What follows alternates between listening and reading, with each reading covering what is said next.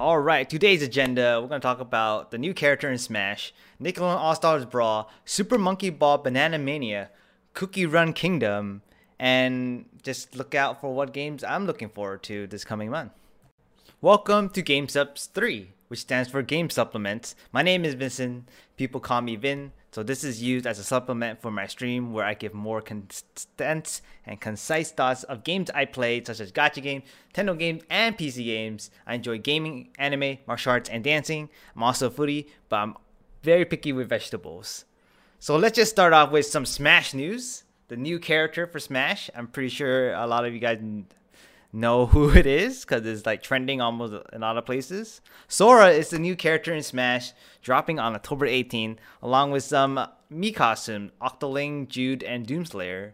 Sora is a great addition and a great way to end the Smash DLC. Although I'm not a Kingdom Hearts fan, I can see the appeal in the character. He's floaty and he seems like the master of air. He got similar Bayonetta-like combos with his side B.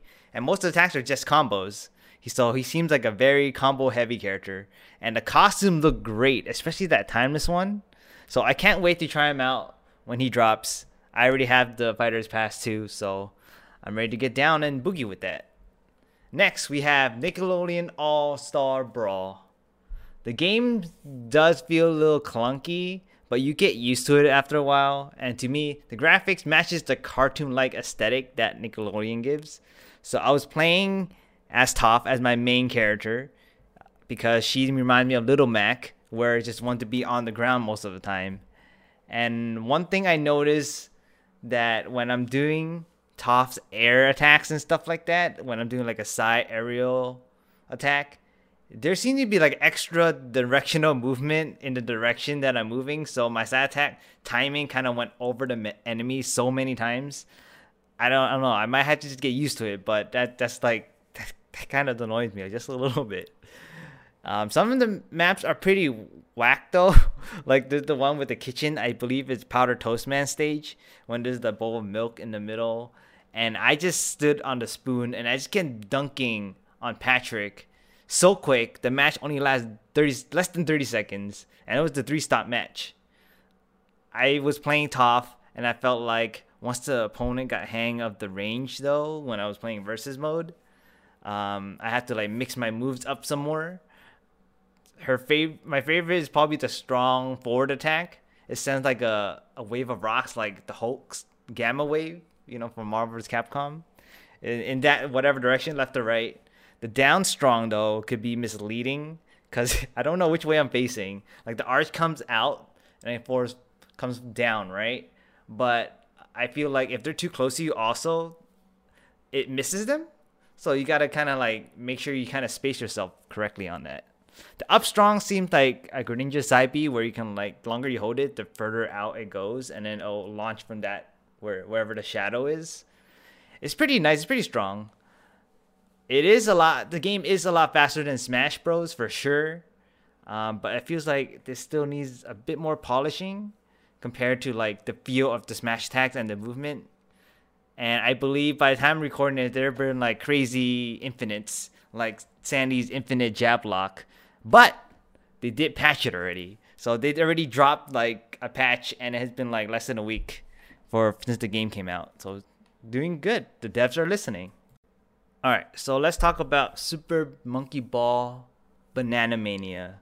I remember playing Super Monkey Ball back in the day in the GameCube era. The game still encapsulates that puzzle marble rolling goodness that I remember back in the day. I do recall multiplayer being the most fun though. Unfortunately, I didn't get a chance to play multiplayer yet. I got the game on Steam, so you can actually remote play together remotely with different people. I also got the deluxe pack, so it comes with Sonic because I really wanted Sonic, so I just got that because it came with Sonic. It's nice though because the bananas change to rings, and it also makes the ring sound when you pick it up.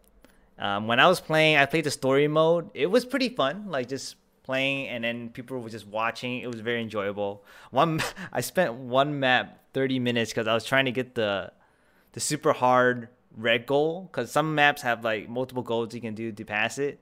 I really wanted to get to the hardest one, so I spent like 30 minutes on that.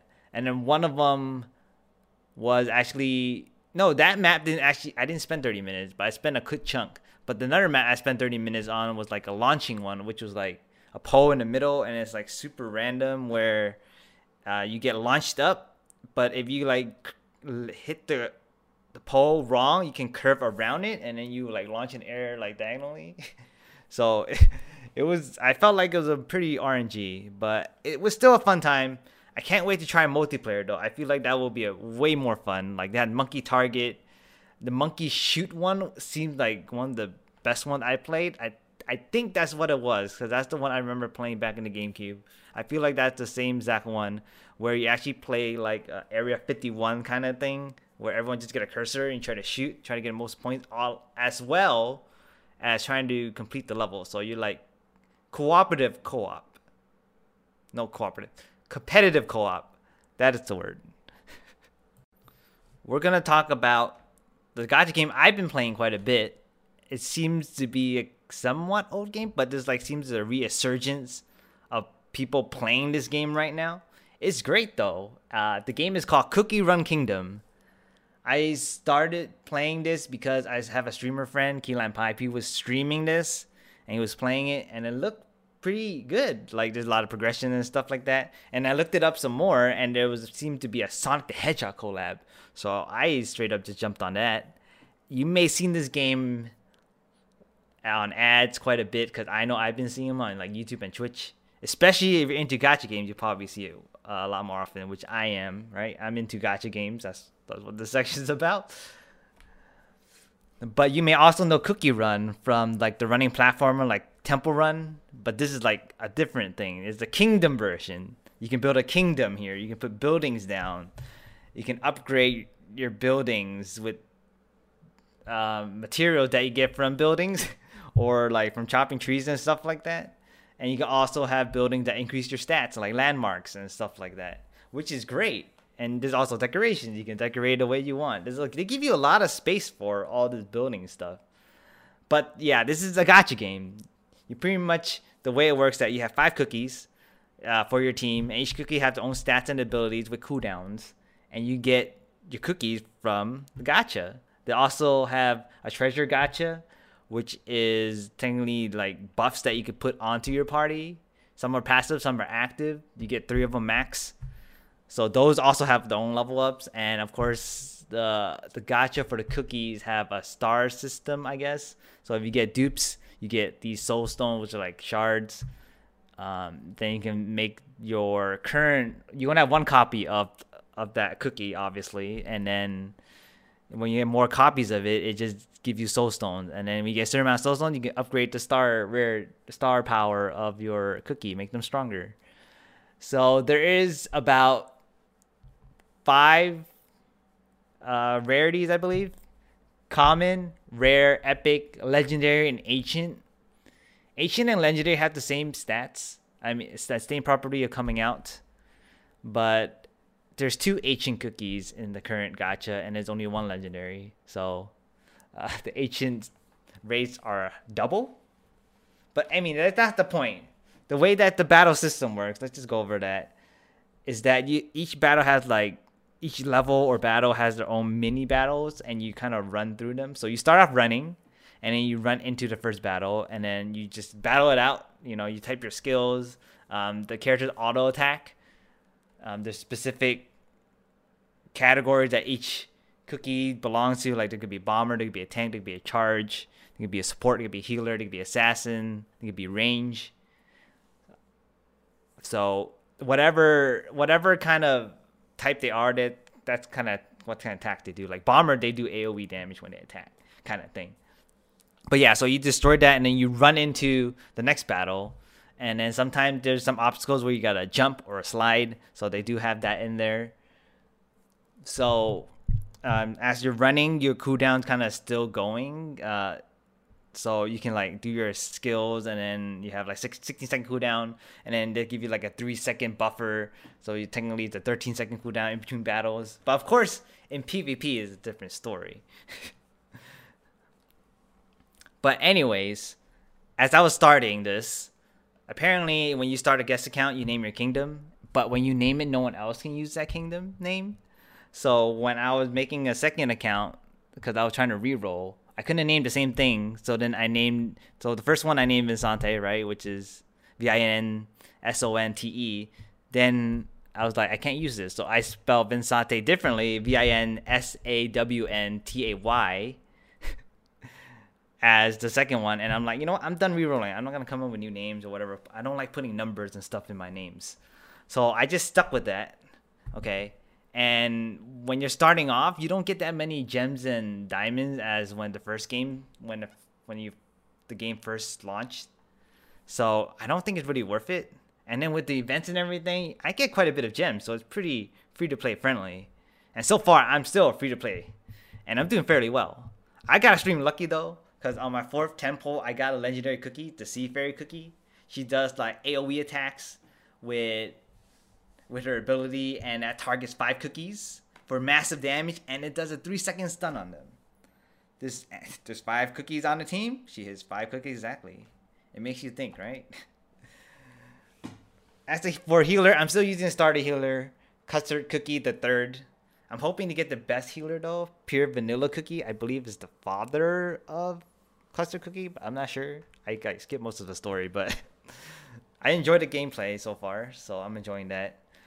And then for the tank, I worked my way from the starter cookie, which is Strawberry Cookie, and then I got Avocado Cookie, which is a rare, and then I finally got Moon Rabbit Cookie, which is the epic, and then I just recently got Holly Berry Cookie, which is the ancient. But I like the synergy that Moon Rabbit brings, because Moon Rabbit apparently does AoE damage, heals your party, and that scales all on attack. So that very works well with me, because I just like having the healers and healing each other, especially when I have Sea Fairy as my main carry.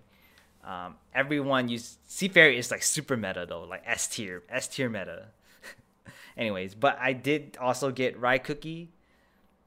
He is like the dual wielding gunner that deals damage and likes to use attack speed. The skill he gives attack speed greatly increased for himself, so he can just keep shooting. And then later I got Pomegranate Cookie, which gives quite a bit of attack buff for a skill, and it gives slight heals to the whole party. So I've been waiting for Almond Cookie that could help my Ride Cookie do AoE damage, but I enjoy her. She's very good. So that's my like main party. I have Moon Rabbit Cookie as the tank. I have Sea Fairy Cookie as the main DPS. I have Ride Cookie as like backup DPS, and then I have Custard Cookie as the healer, and then I have Pomegranate as the support. Pretty much, that's her support role. There's a lot of progression in this game though. I'm enjoying it so far with all the progression. There are many ways to make your units stronger, to like skill upgrades and stuff like that. And recently I just unlocked the laboratory, which apparently you can research to buff certain cookie types, and also among other things like EXP gain or less stamina usage on specific things. Story mode or dark mode. Dark mode is like the harder version of the story.